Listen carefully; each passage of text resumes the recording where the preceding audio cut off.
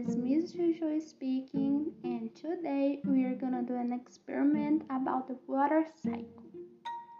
We need a big transparent bowl, a small transparent bowl, a plastic wrap, hot water, ice, and salt. First, we have to place the small transparent bowl in the center of the big transparent bowl. We put the hot water and the salt in the big transparent bowl. Do not put the salt and the hot water in the small transparent bowl, okay? Now we have to put the plastic wrap all the way up in the big transparent bowl. We have to cover it up.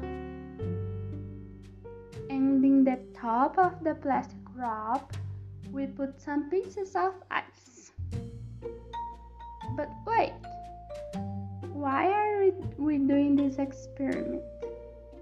Well, the big transparent bowl is our ocean. The small transparent bowl is our land. The plastic wrap is our atmosphere.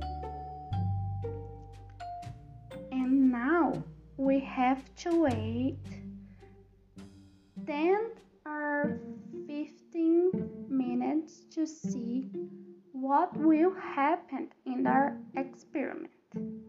And then you tell me what can you see, okay?